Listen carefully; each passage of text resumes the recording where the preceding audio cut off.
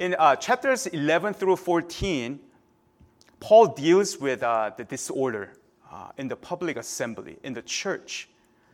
Their meetings were pretty chaotic and unbiblical. Various members, Pastor Jay mentioned one thing. Various members were competing for leadership, and also they were looking for opportunity to speak in the midst of people. There was unsolicited prophesying and speaking in tongues without interpretation in the middle of the service. And, women trying to just have authority over men. And so there was confusion. And it was a poor testimony to the non-Christians as well. Imagine a non-Christian attending the service. And in the middle of the service, maybe there was an apostle or a teacher speaking, right, during the sermon time. And then people, all of a sudden, out of nowhere, somebody would stand up and they start busting out with prophesying. It's like, I believe that the Lord is speaking, saying this to all of us, you. And they start, just speaking over the teacher who is giving a message. So can you imagine in the middle of it, as I'm just speaking right now, in the middle of it, somebody like Joe would just speak up and then just kind of disrupt the message because he has word from the Lord, right? Or somebody or other people in the middle of the service, right? Maybe as we are praying quietly or something, reflecting, repenting and whatnot, all of a sudden somebody starts, speaking in tongues, and it just goes off. And there is no interpretation. People have no idea what he's saying. It's very disorderly can you imagine a worship service like that? When people just impromptu, right? Spontaneously speaking out things. It cannot really just have a proper and orderly worship. So Paul emphasizes that God is a God of order and says that God has laid down structures in terms of governance and also the principle of headship and authority in the church. And verses 1 through 16 talk about that. And in today's passage, now Paul turns his attention to disorder at the Lord's Supper. Before the pandemic, we've been having the Lord's Supper or communion once a month, and some of us may not have given much thought about its significance.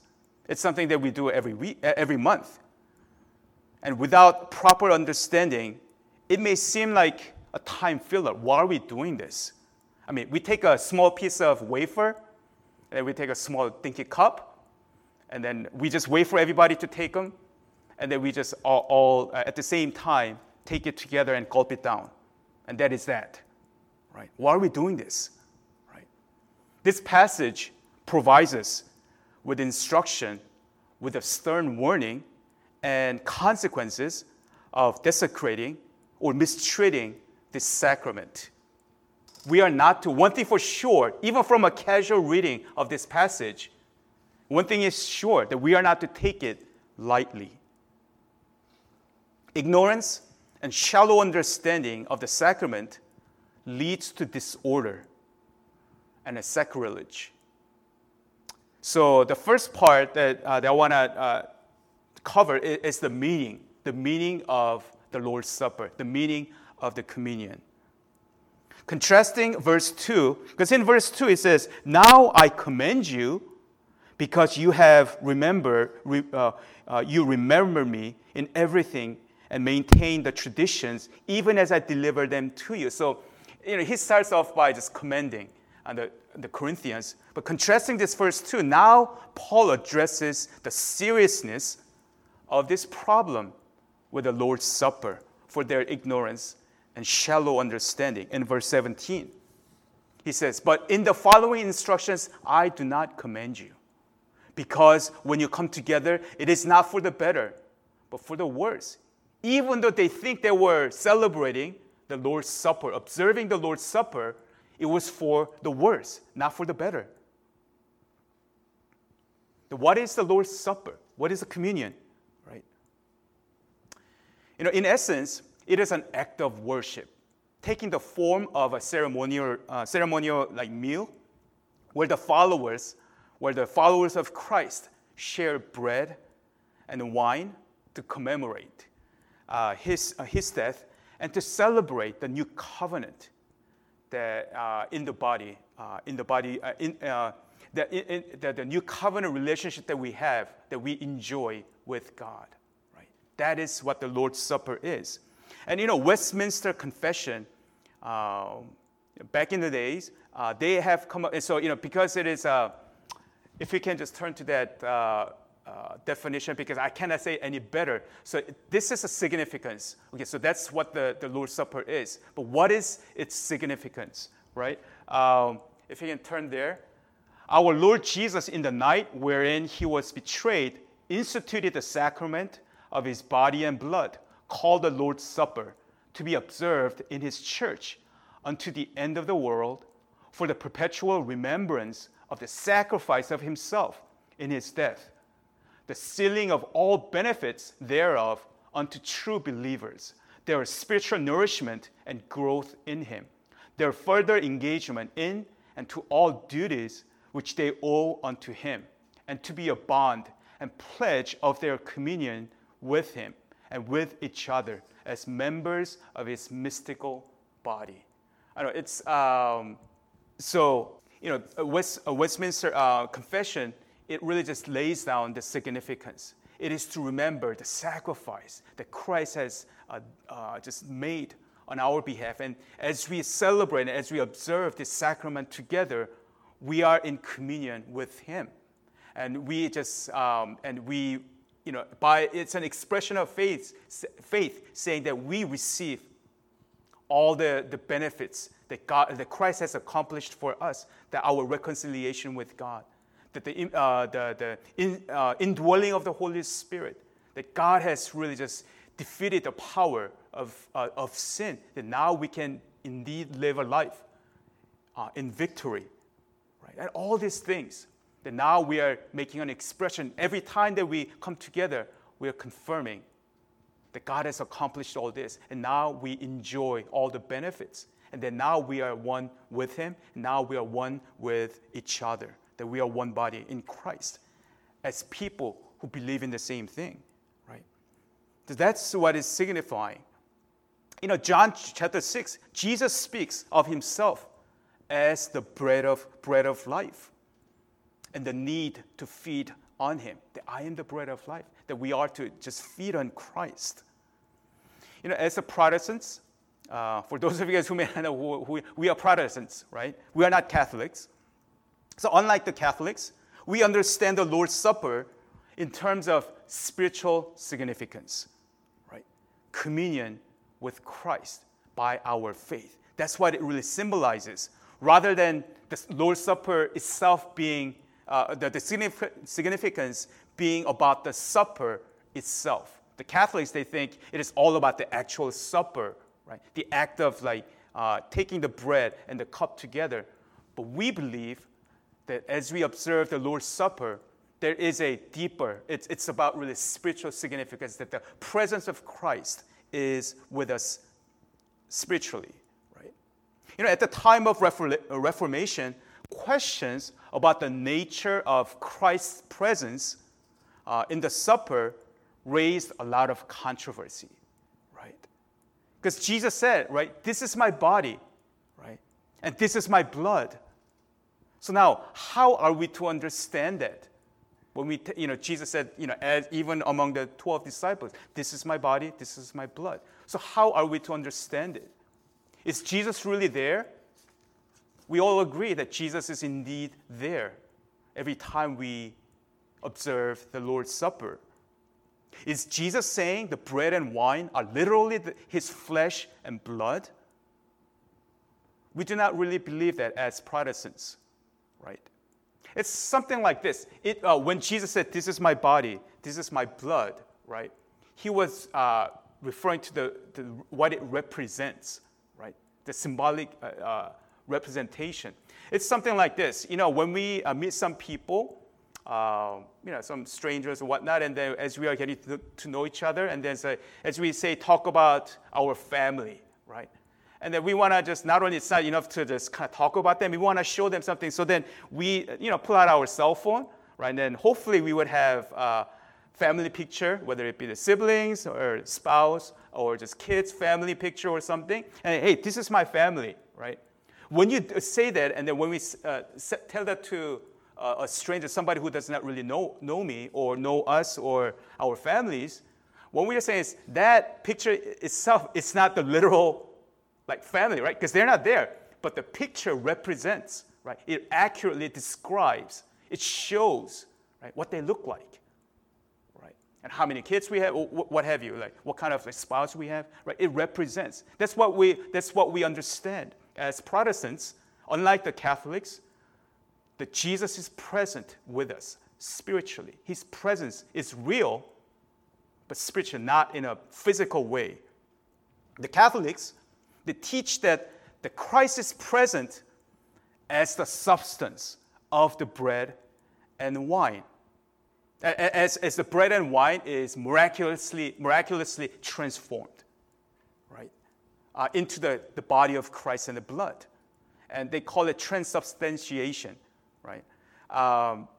So what they teach is when we are taking it, the Catholics teach and believe when they take the elements, that it literally, even though it has a form, it looks like the bread or the piece of bread or the cup, but it's literally the actual flesh of Jesus and actual blood of Christ. And that's what they believe, right? The Luther, during the, as we know, Martin Luther was one of the leading reformers. And he said that to him, he believed that the Christ's body and blood are present in the element. It is under, it is over, it is with, it's everywhere, right? The form of the bread and wine remains, the form remains, but the body of Christ, the blood of Christ is in and in of it. And so it's all around it, right? So it's a little kind of confusing what that really means, but he doesn't go so far because he wanted to make a break from the Catholic teaching, right? Telling them that it's literally, it turns into a body of flesh of blood, flesh of Jesus and the blood of Jesus. He doesn't go so far as to say that, but it is all over. It's all around it. It's inside it, everywhere, right?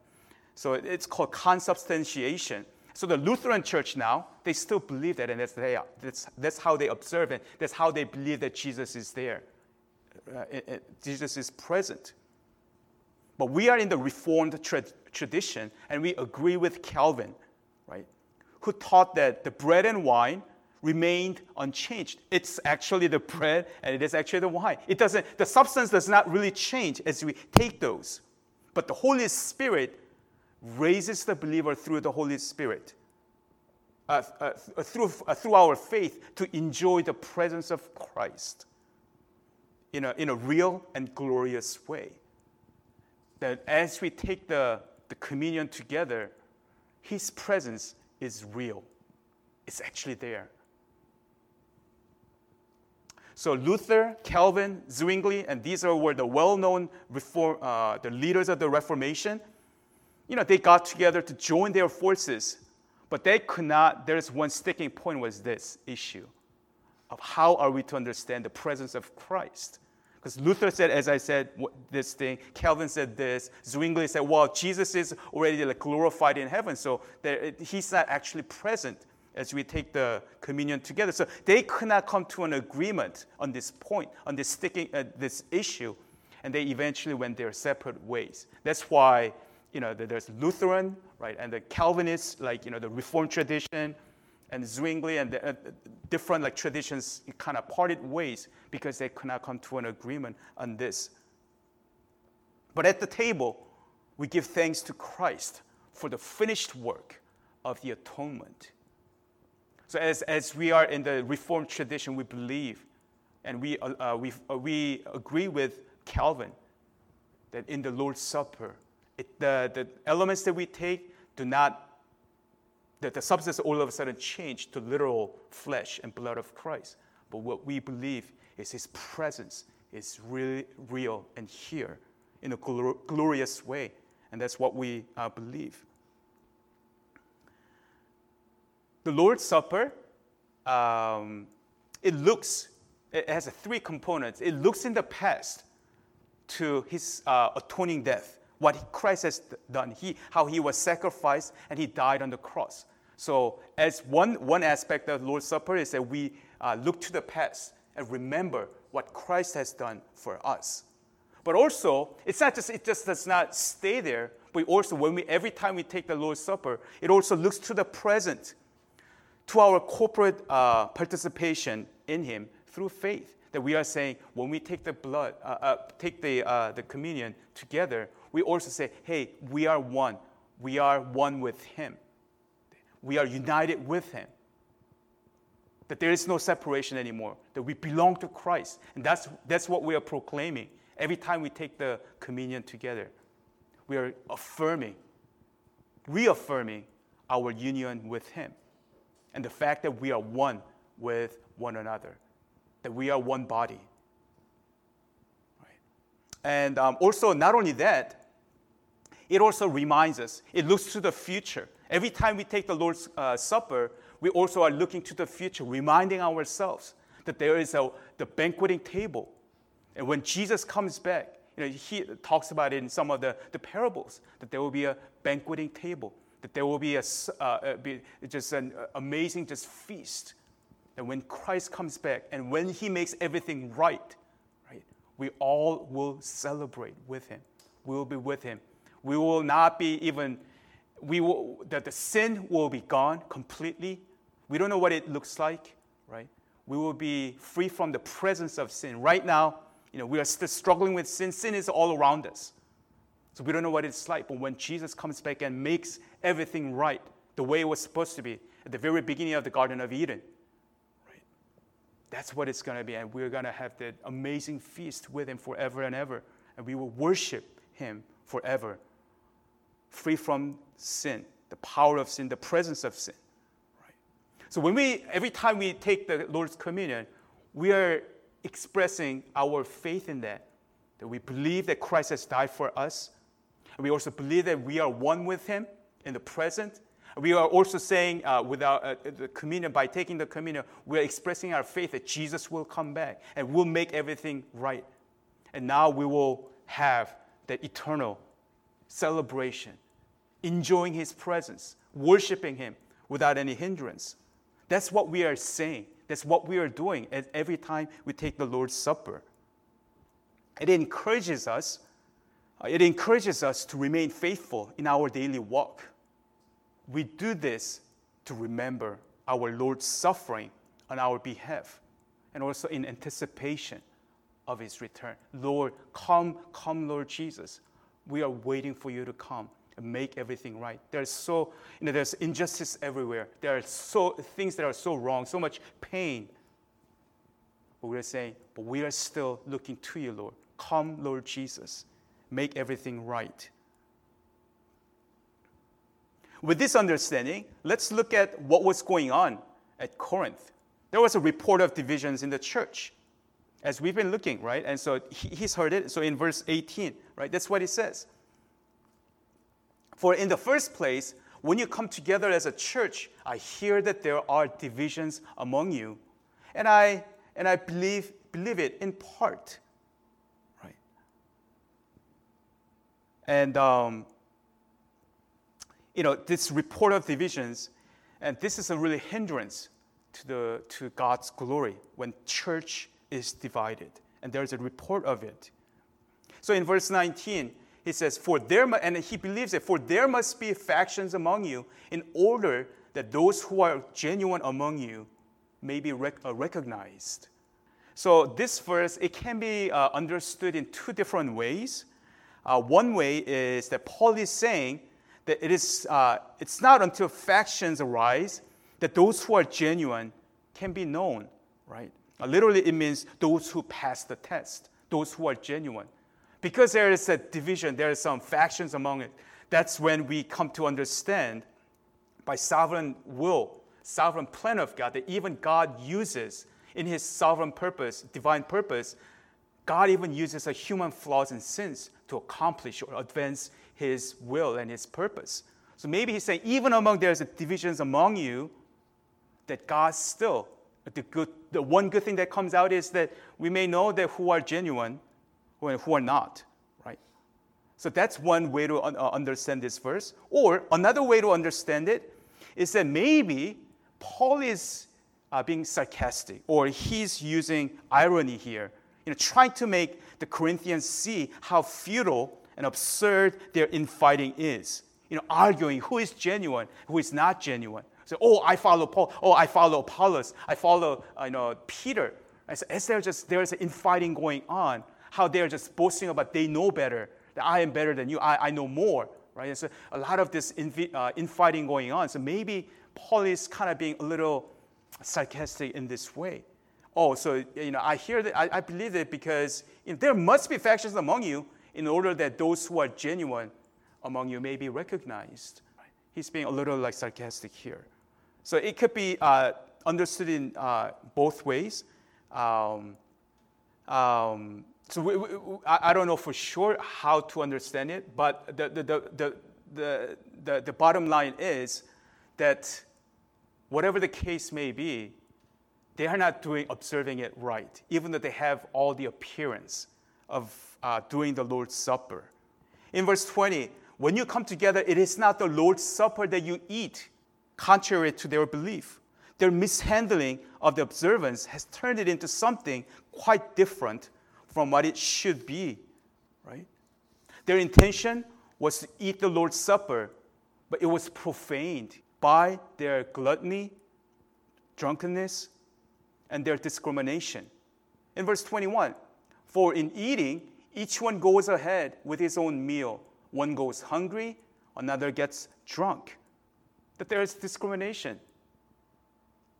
Just because we have communion does not mean that we are actually doing it right. Following the observance, just because they've done that, they were doing the Lord's Supper, but Paul is, in a way, saying, no, you guys are profaning this sacrament.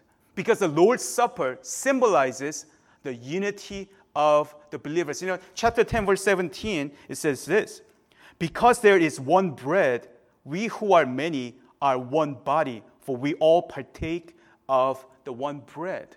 We are one bread. We are one body. As we said in the Westminster Confession at the end, it said, can we turn there?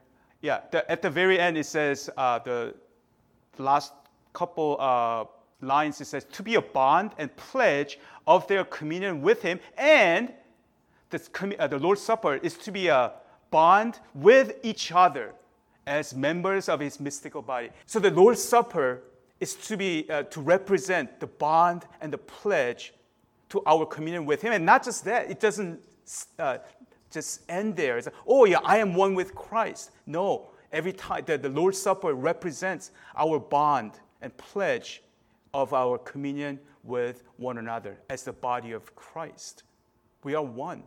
That's what we are saying every time. That's what it's supposed to represent, signify every time we take the Lord's communion. And yet here, the people were discriminated. There's some people, they bring their own meal, and some people just go ahead and eat while someone else goes hungry. Their division and the discrimination made a mockery of the sacrament. The early church held this agape love feast in connection with the Lord's Supper.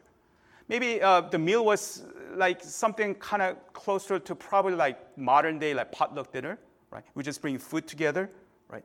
But because of their cliques and divisions, the well-off Corinthians apparently did not share with the less fortunate among them at the feasts where the Lord's Supper was celebrated. This selfish and divisive behavior openly contradicted the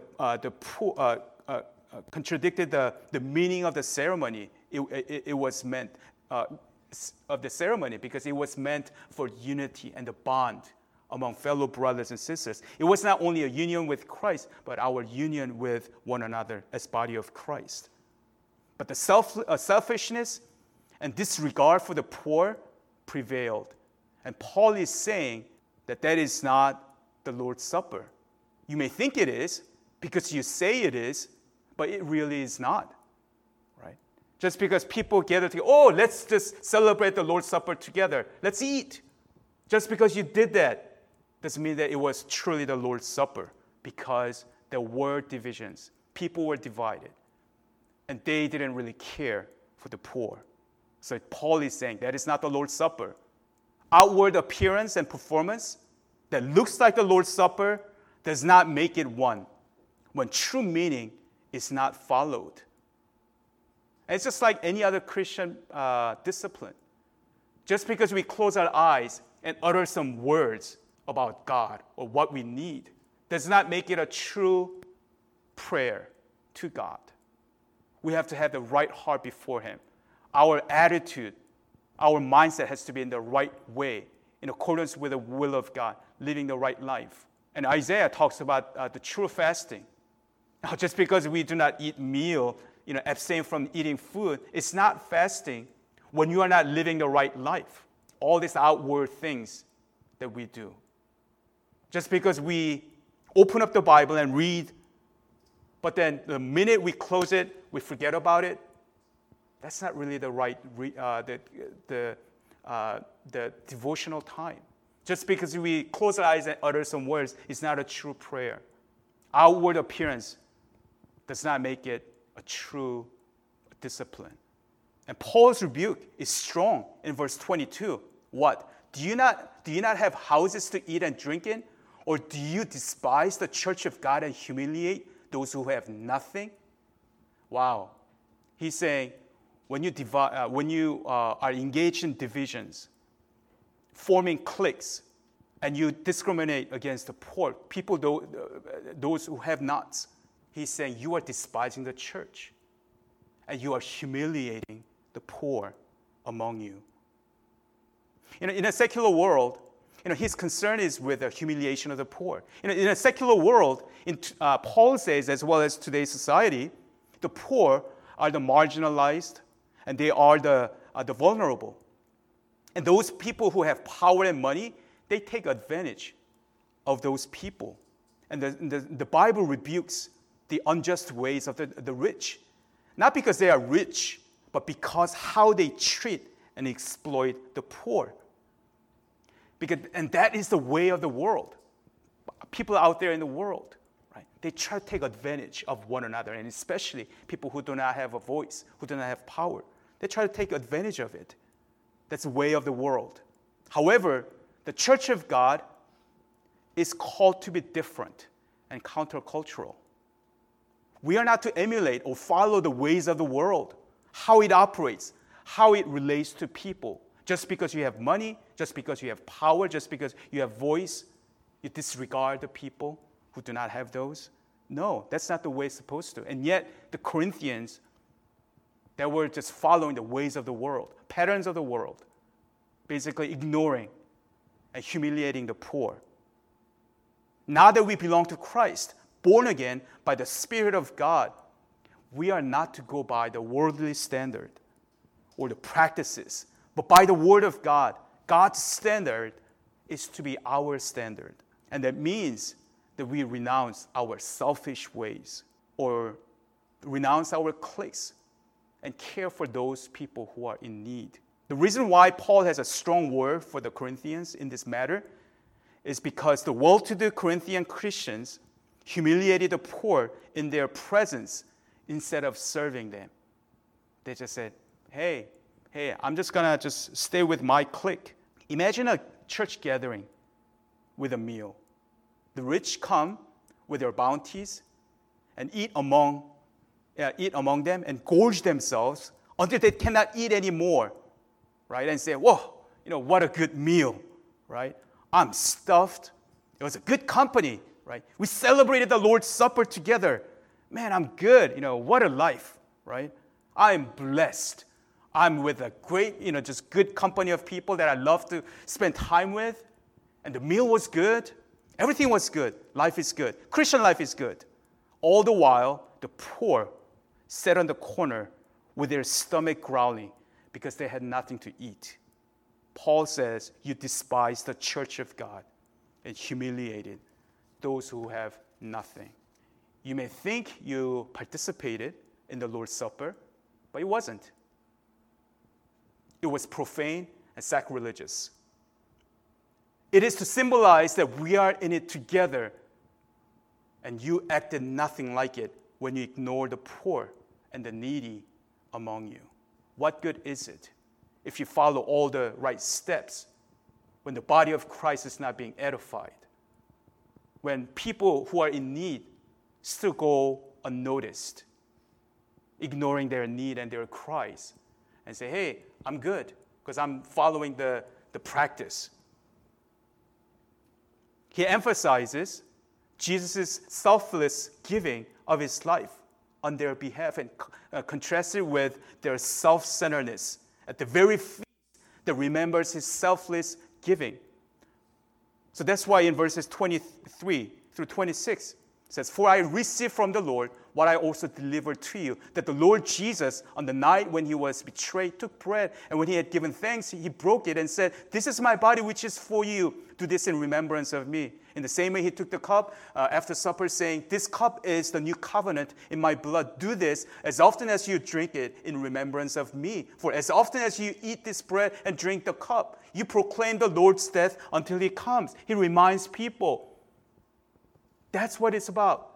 That Jesus selflessly gave himself while we were yet enemies of God, rebelling against him, cursing God, running away from him, doing our own things.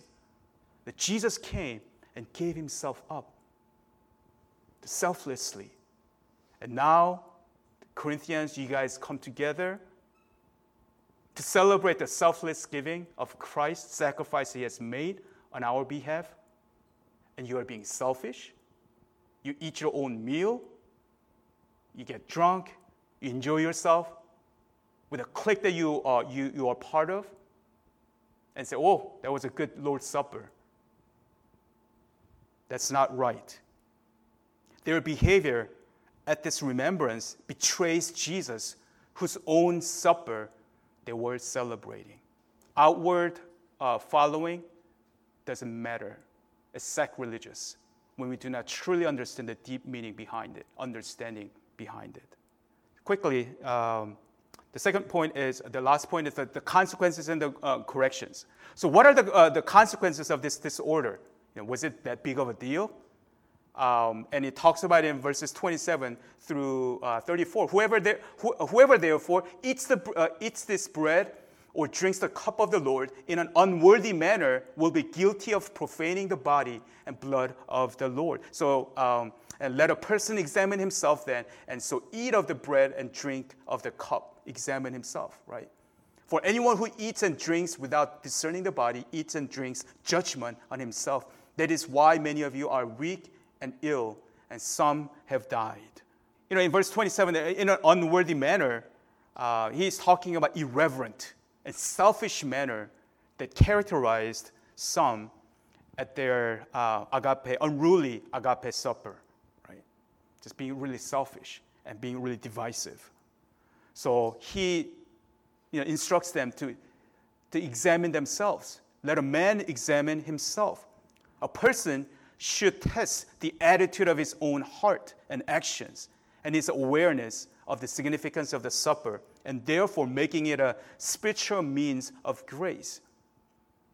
And I think it can be applied in different ways, but what we have to be careful about is that, especially verse 30, it will be a misreading of verse 30. That is why many of you are weak and ill, and some have died. That it will be a misreading for us to think that, to make a conclusion that this means that God routinely brings illness and death to Christians who partake the Lord's Supper with the spiritual failings. Does that mean like some of the people, they're going to just die by taking the Lord's Supper? That's not what it's really saying. The problem in the Corinth was much more specific and serious because they were engaging in tearing apart the body of Christ. And they were really humiliating the poor among them. So because they were tearing apart the unity of the Christian body represented by that one bread, right? That he's saying that that's why some of the people in the Corinthian church fell ill, some have passed away. Right? It just shows how seriously God takes when it comes to the unity of the body. Right? In its context in the Corinthian church, they were engaging in disunity, division, tearing apart, humiliating the poor.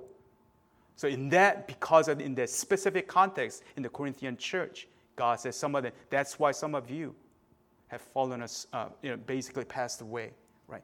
Don't make it. We cannot wrench them out and make like it's a general like principle everywhere at all times. But it does show how God takes the unity of the body so seriously. We are not to take it lightly. If we just cause division among us, if we just talk, backstabbing people, if we gossip, tearing somebody down within our church, within the body of Christ, that God will not take it lightly, as some of the people were doing in the Corinthian church. The warning in verse 29, right? For anyone who eats and drinks without discerning the body, eats and drinks judgment on himself. Discerning the body, it refers to this failure to maintain the unity of the church and as the body of Christ. Because some of the believers in the Corinth were celebrating the Lord's Supper in a way that destroyed the unity it represents, God had brought this judgment upon the community, so that there will not be. But he looks at it as a discipline in verse 32. But when we are judged by the Lord, we are disciplined so that we may not be condemned along with the world. At least it's also a grace of God, that God graciously disciplined people in the church because they were profaning, desecrating the Holy Communion. So he disciplined them so that they may not be condemned with the rest of the world. Right? So as God's redeemed children, we are disciplined. Just as a human parent disciplines his child so that we may repent of our sins and grow in our grace. And he says, so then, my brothers, in verse 33, when you come together to eat, wait for one another, serve one another, to look around and see how we can promote unity. If we come together in the Lord's Supper or anything that we do, if it brings down the unity of the church, be careful. Examine yourself. And what we are about to do, are we going to tear down the body of Christ, bring it down, cause division and conflict? Or are we going to build up? Are we going to edify the body of Christ? May that be our attitude every time we come together to celebrate the Lord's Supper or any other activity that we may engage in. Let's pray. Heavenly Father, we come to you at this time, and Lord, we turn to you. At times, Lord, we kind of go along with Christian disciplines. We may appear to be engaging in the disciplines, whether it be praying, fasting, doing devotion, being in solitude, or observing baptism, the Lord's Supper. We may have the appearance, but with you, Lord, what you look at is our heart's attitude. What our heart is really like inside, not outside. We may judge people by the outward appearance, how we may come across. But you look at the core of our hearts, what's truly in our hearts. So help us, God, to examine our own hearts first, our life first, before we engage in Lord's Supper or any other activities, Lord. For you look at our hearts. May our hearts be in the right place to love you, to honor you, to glorify you, to know you better, to understand what it means to be part of the body, how we are to promote and edify and build up the body instead of tearing it down. So if we have engaged in tearing down the body, may we repent and that we will turn from our wicked ways, that we may do all we can to build up the body of Christ, because you died for this body, precious body. So allow us to really live a life that will build up the church in all our ways. And we thank you. Pray all these things in Jesus' name. Amen.